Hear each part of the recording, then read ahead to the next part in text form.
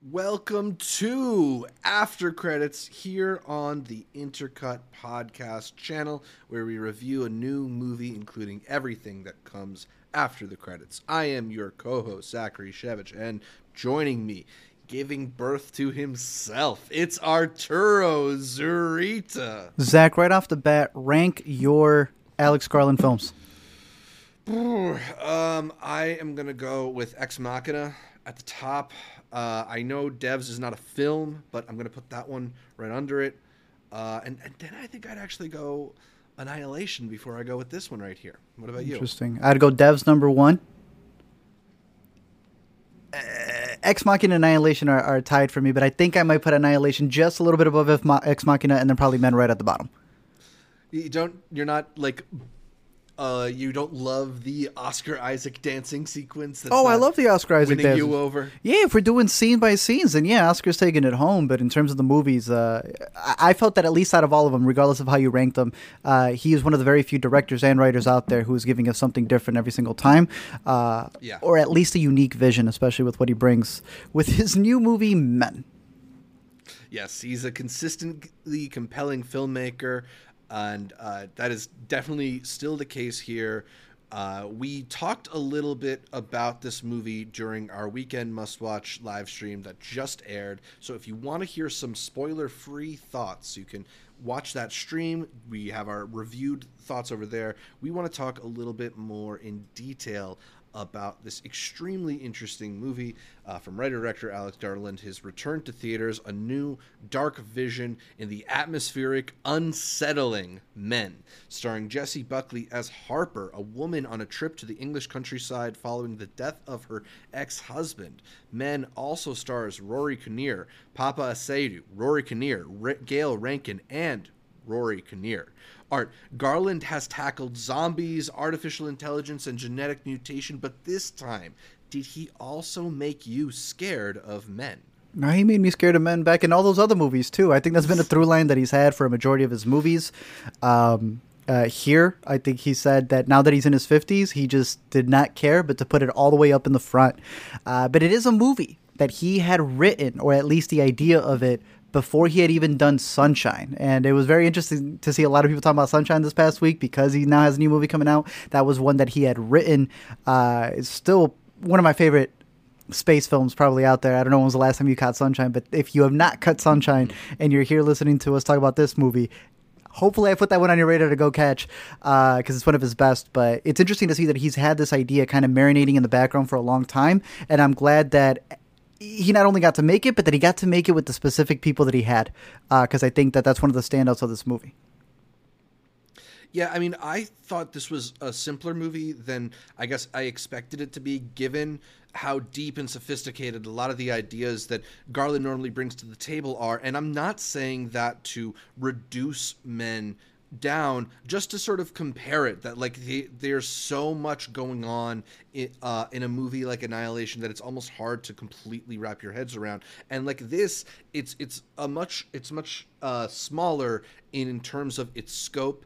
It's small also in some ways that just made me think, like, is this like how much of this is also just his COVID movie, right? Like, it's shot primarily in one location. There's only a handful of actors, one of which is primarily seen through a video chat. Like, a lot of this movie is very sparse, and I think he's a gifted enough filmmaker to handle that well. I don't want to say this as criticism, but I noticed how much more room there was in this movie compared to some of the other ones that he's made.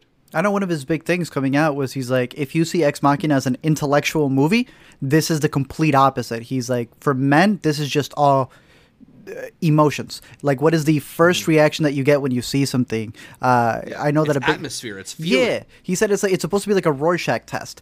Now, I feel the Rorschach test was already done with the trailer, and it had a very interesting rollout where I don't know how many times you saw this in the theater, but I had it happen to me once, and I've heard it happen to a lot of other people who posted about it online, that they just laugh when the title came out, right?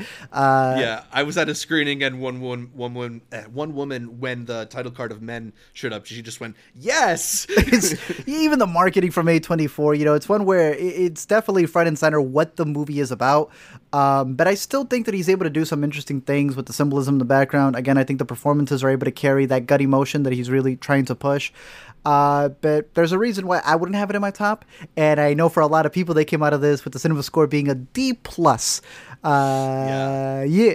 So how much of that is just the usual A24 horror bait and switch in that they put out these trailers that are really creepy and really unsettling, and then their movies are just a little bit more like patient in terms of what the pacing, and they don't give you kind of like a slashery horror thrill. It's weird because I never saw this as a horror movie as much, but I guess with the way that it was pushed out, with it being A24, right? They've done that in the past with The Witch. They've done that with It Comes at Night. I think those are two major movies where people were expecting something different and then did not get that. I don't know what else you would have expected off of seeing the trailer. Two good movies, by the way. Great movies, for sure. But in terms of the marketing, I don't feel that this mismarketed it as much as people may have expected something else. I mean, I feel like it gave you everything with the title of Men, and what you see in the trailer is pretty much what you end up getting in the movie with a crazy third act. Yeah, and it's maybe it is just that third act is so unsettling and weird in the way that, like, you know, Mother was unsettling and weird for That's a lot the of best people, movie I would have, sort of left the theater in disgust and didn't even want to engage with whatever's going on in the movie. But we'll get into that finale a little bit later. Let's talk a little bit about Jessie Buckley, because so much of this movie is spent with Jessie Buckley as she sort of navigates this creepy town and walks around. A lot of unsettling score moments.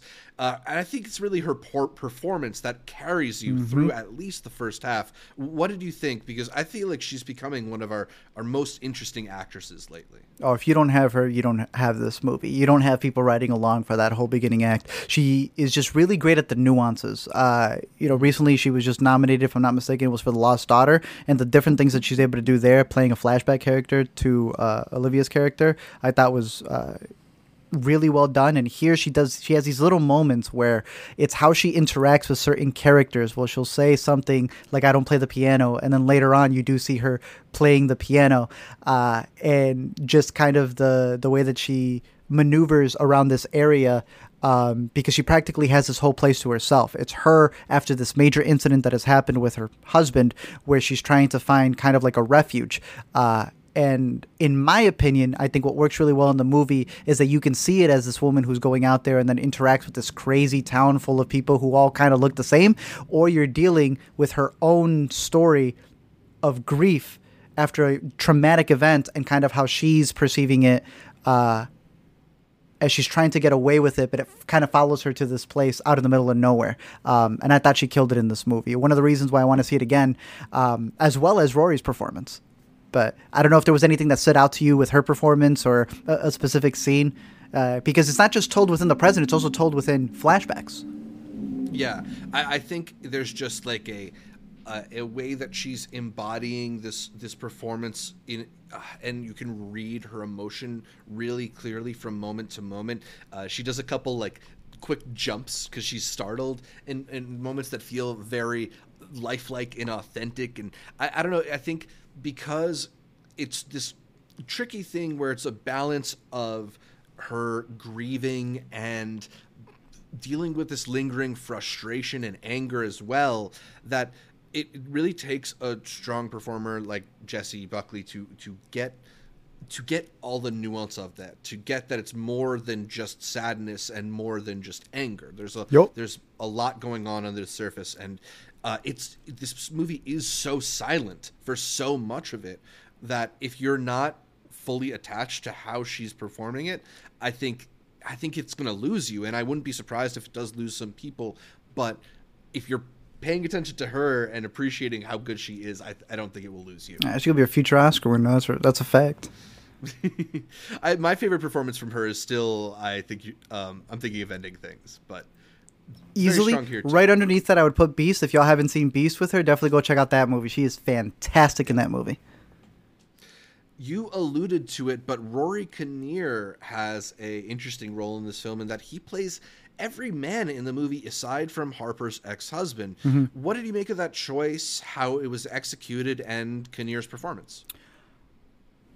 Okay, so from a technical level, There are certain characters where they're definitely CGIing over it, and there's a version of this movie that can come off as a comedy. When I saw it the first time around, a lot of people laughed at certain figures that came out, and that's where I was just like, "Damn, is the it younger?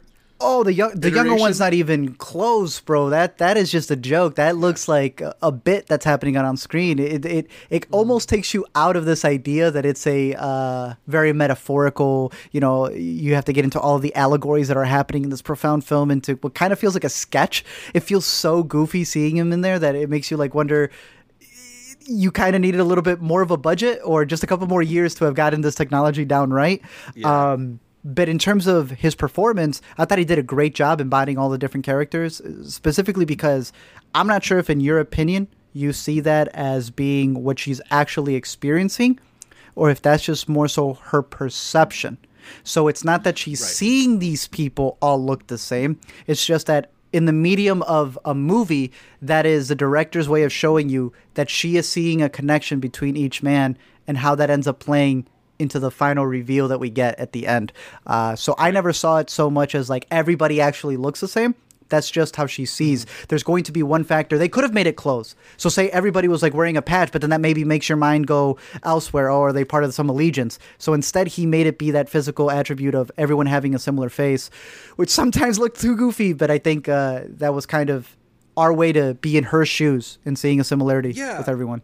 No, I actually like it as a technique, and I think it does a really interesting thing in that it, it's meant to be representative, right? Like what is happening is her mind or her experience is reducing all these men down to this representative figure played by Rory Kinnear. And yeah, there are different sides to it, but he's the through line, and it's kind of like ends up being this visual representation of like hashtag yes all men or whatever, right? Like it yeah, those are marketing too. Makes it so it makes it so that it really is about like about a lived experience and about the fears of the other gender or whatever you have you. Like I think it's an interesting technique to make it so that like, yes, you could have a bunch of different actors playing a bunch of different creepy men, but I think what is intelligent about it is like they're not trying to make it about all these creepy individuals she meets, but what's the commonality, right? Like what is the shared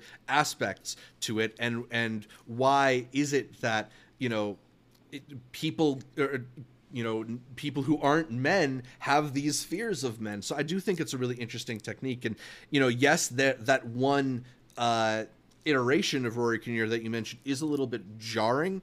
I think the only thing for me about that is I think if it maybe came later in the movie when you've already experienced all the characters at the bar, for example, that you might not find it to be so unsuccessful in terms of the CGI, because by that point you understand what they're doing, right? Like it's not about, oh, he convincingly looks like a 14-year-old now. It's about that they're all men, right? Even though he's a boy, he's one of the men. For me, the thing that it made me think about is obviously the Charlie Kaufman film Anomalisa, which does a similar thing in a kind of different way. Instead of making everybody look the same, everybody except for the Jennifer Jason Leigh character is voice acted by the same actor. Good point. They're both trying to do a similar thing in that everybody except for this someone is part of the collective other, and like she's unwilling to engage with them because she has this other block. And I think it's a really interesting tactic. I think it's very cinematic. Yeah, I thought it was done pretty well.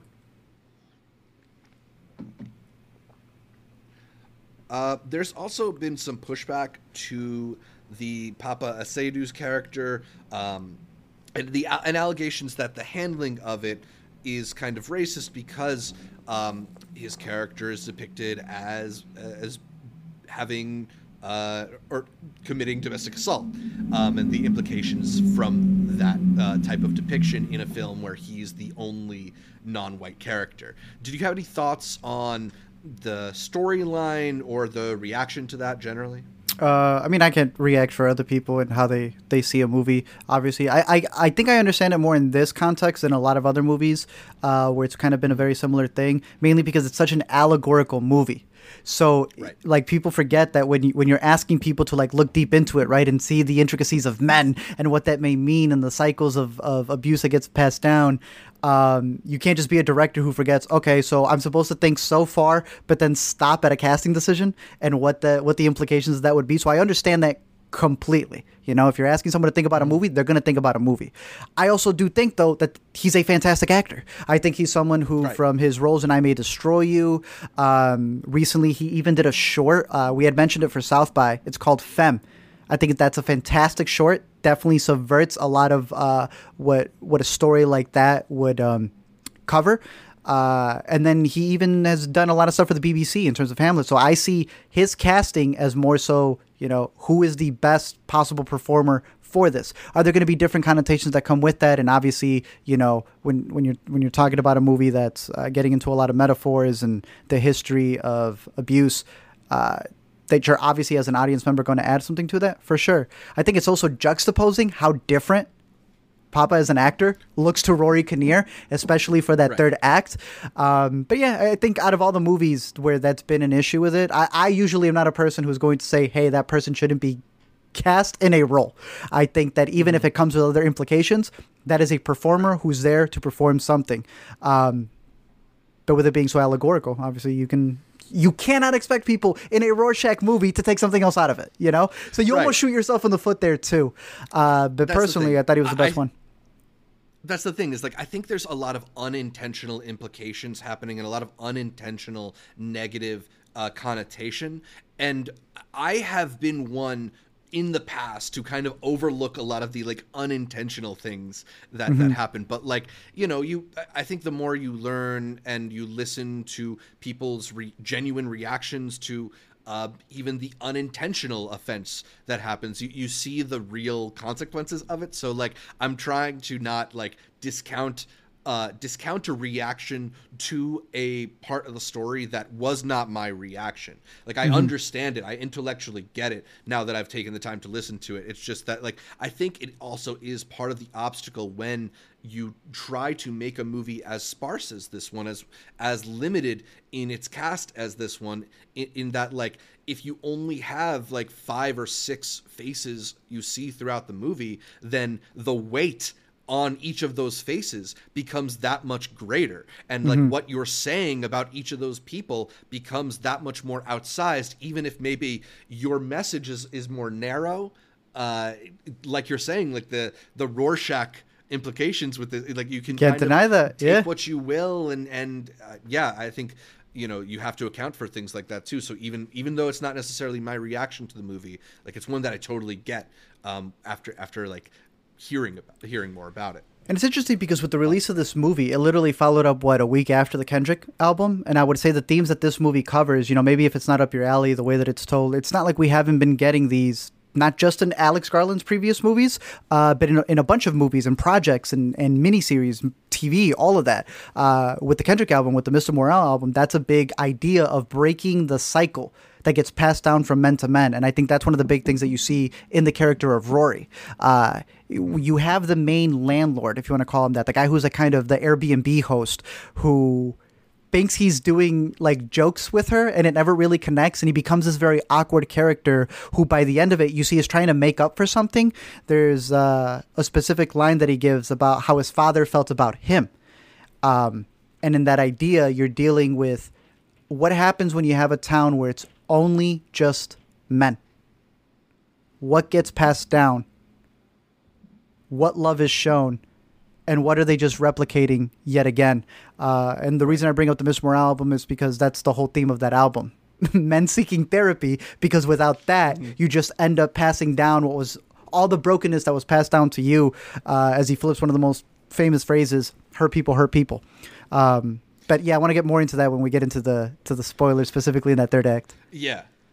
I mean, I think we're doing all spoilers, but we can save that for the end if you want to just talk a little bit more about like how I think the thing that's sort of interesting about Men is I think we kind of have two halves of a whole here, in that the first half is so much. It's so much more eerie and silent. It's this exploration of grief through memory, and it's really held together by that Jessie Buckley performance. And then you have kind of the latter half of this film, which is this kind of extended, unsettling scene of domestic terror with some Cronenbergian body horror thrown into the mix. Did you like that balance between the first half and the second half, or did you prefer one half or the other? It's definitely not boring, and I think that was his whole goal, to come in here, and he didn't want to do something that you've seen a multitude of times, and it may be because we haven't seen it so many times that it's jarring, shocking, I guess. Yeah. How effective it could be, I'm not exactly sure. I'm very curious to see how in rewatches, especially as time goes on for me, in revisiting the film, what else I'd be able to catch, because you have the basis of what we talked about, men and stuff being passed down, but there is also a lot of symbolism within the movie. She spends a lot of time in a church, and in particular when she's out there in the well, she ends up encountering this imagery of the Green Man, and in covering that, you start seeing, okay, what other cycles is he playing with here? Seeing what he's done with Ex Machina and what he's done specifically with Annihilation, is he's taking that idea of what the symbol represents in terms of rebirth and kind of flipping it to what we know as Mother Nature, but instead it's this dude. You kind of had the picture earlier on of while she's there at that Airbnb, she is also being haunted by this guy to a degree. It's like he's out to get her, but she doesn't necessarily know why. Naked man. But he's butt naked, so obviously you're going to be like, nah, this dude should not be here. And he doesn't really speak in the movie, but kind of represents that Green Man as he starts putting a bunch of leaves on himself, and by the end is literally covered. Again, that's looked a little like the Green Knight. No. The Green Man is also seen in the Green Knight. That's what I'm saying. They all cover this story of symbolism of what happens when it's a male type of rebirth that you're going through, which is literally what the third act ends up being, of this individual kind of birthing itself over and over and over and over and over again, to me kind of signifying this idea that no matter what, it's going to continue to get passed down.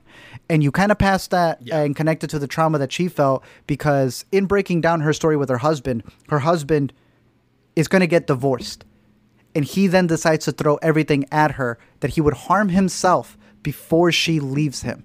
And a big part of the movie, which I'm very curious how you took it, was that when he goes upstairs as they're having their argument and he falls off and they make eye contact, as you see in the trailer, a lot of people have been split on, did he accidentally fall or did he jump? I thought it was pretty clear in the movie, but your opinion? I think ultimately it's not like a huge difference, right? Right? I think the way it's... Yeah. If you're on the ledge of a balcony, I think you've already made up your mind that you're ready to go. Exactly, right? Like, I do think there's maybe something being implied by her closing the door leading to that moment, that it was accidental, but again, like, I think, like you're saying, just being in that situation, threatening in that way, it sort of it doesn't ultimately make a difference in terms of like the harm being caused, right? Mm-hmm. Yeah. Because then you get a lot of that symbolism when he falls, and the way that he hurts himself, the way that he ends up dying, he gets pierced right on the wrist, right? And it's that cut on his wrist that you end up seeing later on in the movie when she's getting attacked by this man, cuts him the same way, except that man goes all the way. Yeah. It's also the ankle that breaks when he hits the pavement as well, and you end up seeing that rebirthing monster has the broken ankle too, which part of the grotesquerie of that final sequence. It's really one of the most like visually upsetting things I feel like I've seen in a movie for a while. All the people complaining that Doctor Strange should have been. Yeah, all the people complaining that Doctor Strange 2 should have been R, just sit down and watch that sequence and tell me it's. But yeah. All the slime, birthing, peeling skin, blood, and breaking bones. Was that a highlight of the movie for you? What did you make of it? I don't. Well, how would you call a highlight for something that you see and is now etched in your brain? You know, I think that's what he was going for. He said he didn't want to bore people, and that's exactly what he did here. Yeah. It was very interesting to hear him talk about the inspiration for that scene and saying that it came from Attack on Titan. And like many directors, it's always interesting to see them say that they binge watch anime to get inspiration because they're not inspired by live action, and thus they need to go to animated sequences to get something. And he said it's when he saw an episode of Attack on Titan that his daughter showed him that he realized exactly what he wanted to do for that final scene. And I do think it's a standout of the movie. It is grotesque, but the body horror and in particular the practical like makeup effects on it, if the little kid looked off, it's because they spent all the money in that sequence right there, and I think at least there it justifies it. It does get to a point though where you're seeing it and you're like, yo, this is disgusting, yo, this is crazy. Okay, we're still doing this. Is he still gonna do this? Can I go take a bit? Like, it overstays its welcome. It spends so much time on screen that it like starts as disgusting, becomes kind of normal, and then goes back all the way around and is gross again. Like you live with it for that long that like you become adjusted to it. It's a crazy and scene. Then re-grossed out by it anew. It's crazy and kind of, to me, like worth the price of entry if this is what you're going for, right? Like you're going to be unsettled, right? You want this type of movie to give you something that might chill you to your bones and, as you said, stick in your memory, be burned in your brain.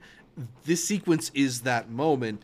So I think it feels justified within the movie, right? Like it does feel like things all lead to this moment, which is, as you're sort of talking about earlier, the continued cycle of toxic, abusive, harmful men. The traits get passed. The bad men raising bad men who raise more bad men.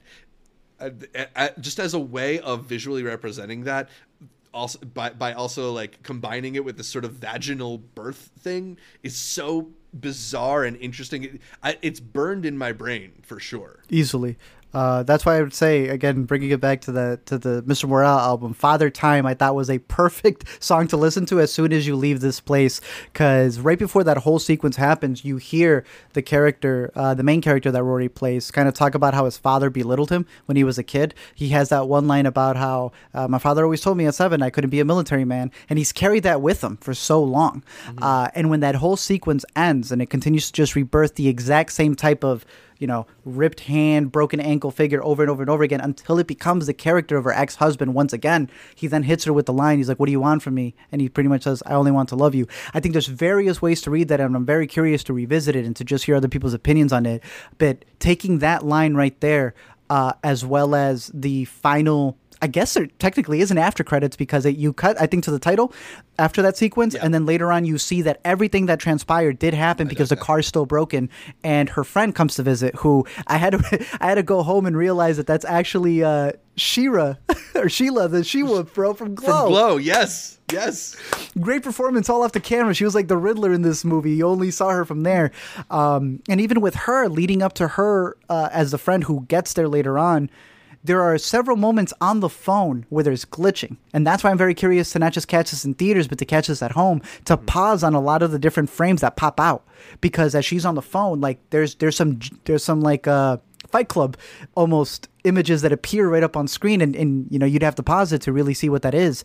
But when she appears at the end, she's pregnant. Right? So after seeing a man rebirth himself over and over, to see it juxtaposed, with somebody else who was willing to go out of their way to go make sure that their friend was okay and travel, all that. I don't know. You could read it as you cannot just fight violence with more violence. You're just going to add more hurt to that. It's not going to break that cycle.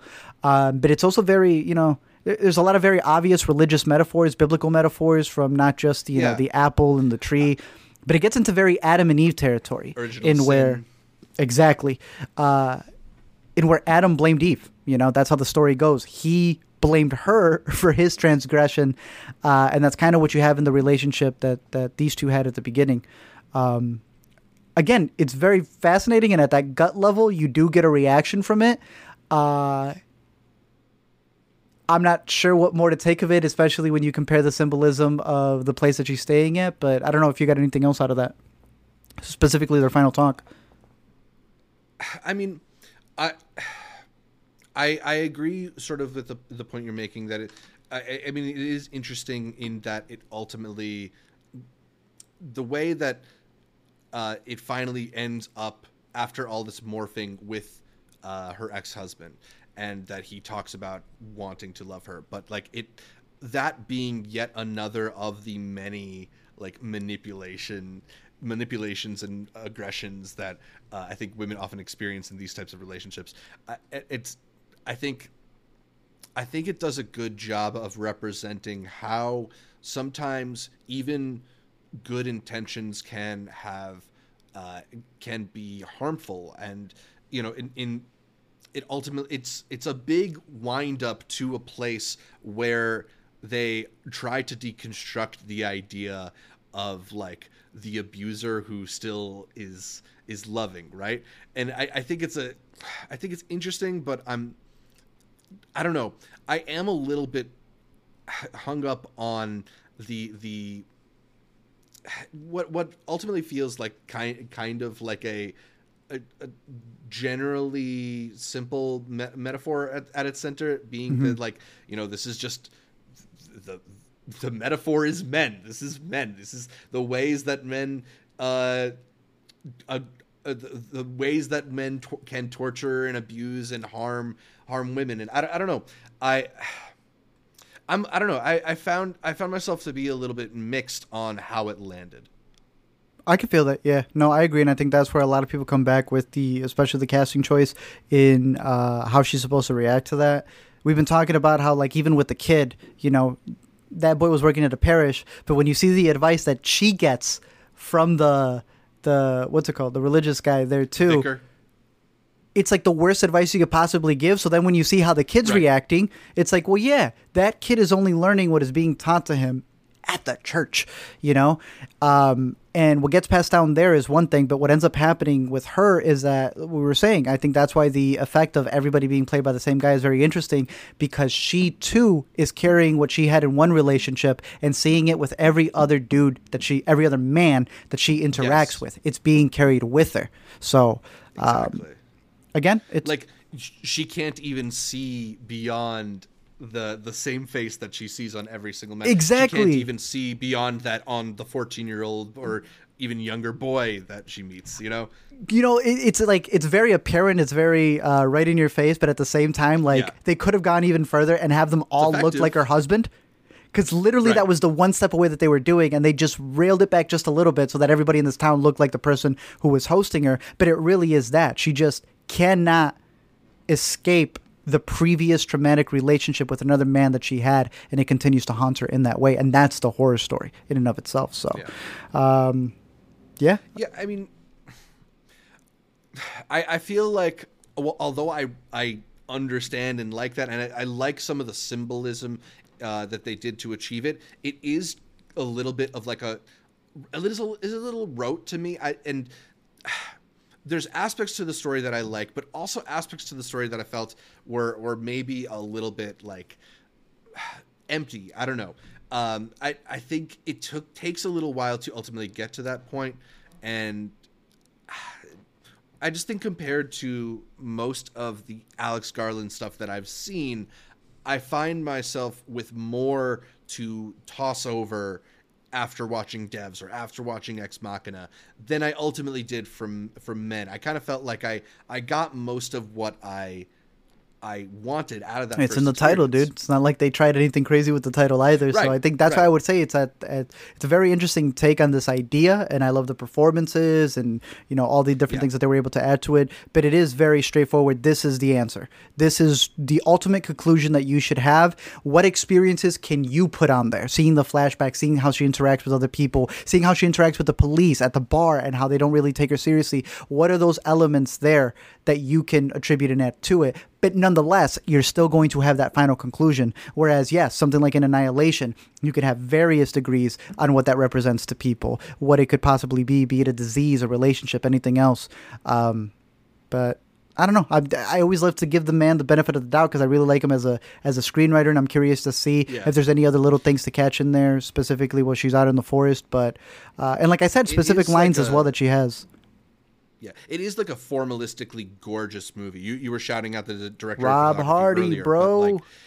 it looks beautiful, and there's just like a precision, I think, to a lot of the compositions that Garland puts in his movies, that when you then juxtapose it with these grotesque images, whether it is that extended birthing sequence near the end, or like even the decomposing fox that we focus on earlier in the film, it stands out and is that much harder to look at, I think, because the rest of the film is so like immaculate and beautiful and almost painterly in its quality. Like that one shot that I think is in some of the trailers where the policeman disappears in the flash of light. Just the assembly of it reminds me of a painting. Yeah. No, I mean, Robert Hardy is a goat. The man could do a Mission Impossible movie, make it look gorgeous, and then come in and do Devs with Alex Garland. So anything that they do together, it's going to hit on all cylinders.